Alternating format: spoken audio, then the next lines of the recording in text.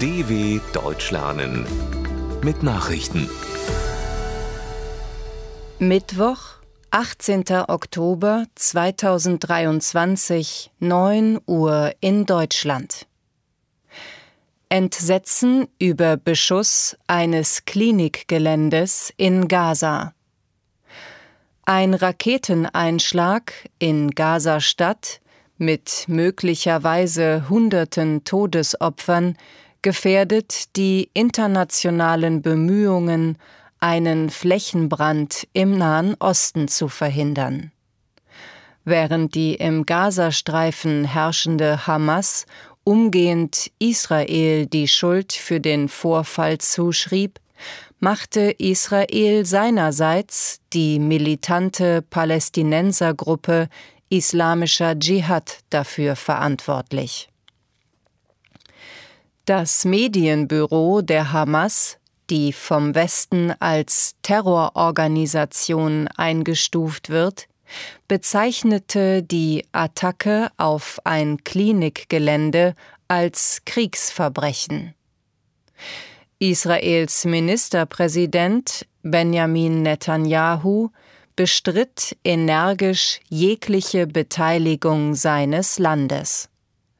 Jordanien sagte als Reaktion ein in Amman geplantes Gipfeltreffen ab, an dem US-Präsident Joe Biden, der jordanische König Abdullah, der ägyptische Präsident Abdel Fattah al-Sisi und Palästinenserpräsident Mahmoud Abbas teilnehmen sollten.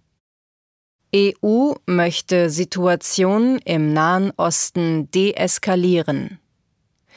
Die Staats- und Regierungschefs der EU-Staaten wollen mit allen diplomatischen und politischen Mitteln eine Ausweitung des Nahostkonflikts verhindern.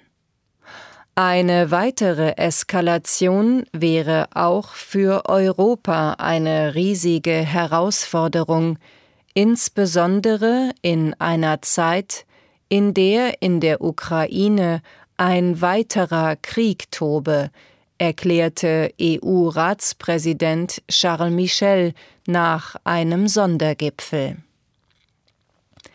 Vereinbart wurde nach seinen Angaben auch ein enger Austausch mit den Vereinten Nationen.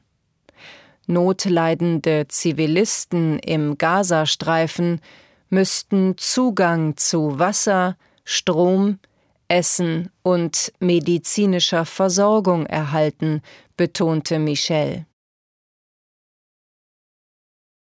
Schulterschluss von Russland und China. Chinas Staatschef Xi Jinping und der russische Präsident Wladimir Putin haben am Rande des Seidenstraßengipfels in Peking die enge Zusammenarbeit beider Länder bekräftigt.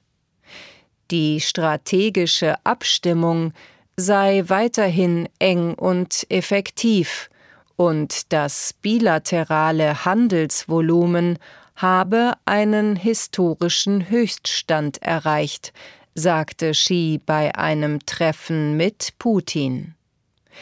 Der russische Präsident erklärte, eine enge außenpolitische Koordinierung mit China sei in einer schwierigen Welt von entscheidender Bedeutung. Russland hat im Zuge des Kriegs gegen die Ukraine und der westlichen Sanktionen eine engere Anbindung an China gesucht. Ukraine setzt US-Raketen größerer Reichweite ein. Der ukrainische Präsident Volodymyr Zelensky hat den Erhalt sowie den ersten Einsatz von amerikanischen Raketen des Typs ATACMS im Krieg gegen Russland bestätigt. Die Raketen hätten sich als sehr genau erwiesen, sagte Zelensky in seiner jüngsten Videobotschaft. Der Nationale Sicherheitsrat der USA erklärte, das Waffensystem werde es der Ukraine erlauben, Ziele in größerer Entfernung zu treffen. Durch die Bereitstellung der Raketen dürfte der Druck auf die Bundesregierung in Berlin wachsen, ihrerseits Taurus-Marschflugkörper in die Ukraine zu liefern. Kanzler Olaf Scholz lehnt dies bisher ab.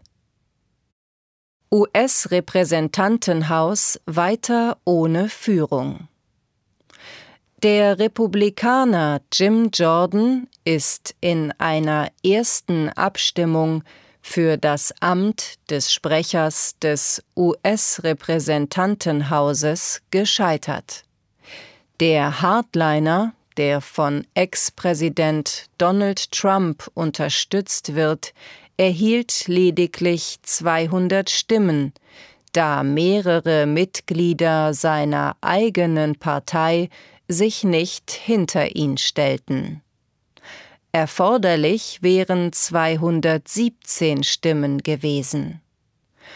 Eine weitere Abstimmung ist für Mittwoch geplant. Der Kongress ist damit derzeit nicht in der Lage, auf die Kriege in Nahost und in der Ukraine zu reagieren. Zudem bleiben nur noch wenige Wochen, um einen erneuten Stillstand der US-Behörden, einen sogenannten Shutdown, zu verhindern. DFB 11 mit Remis im Testspiel gegen Mexiko.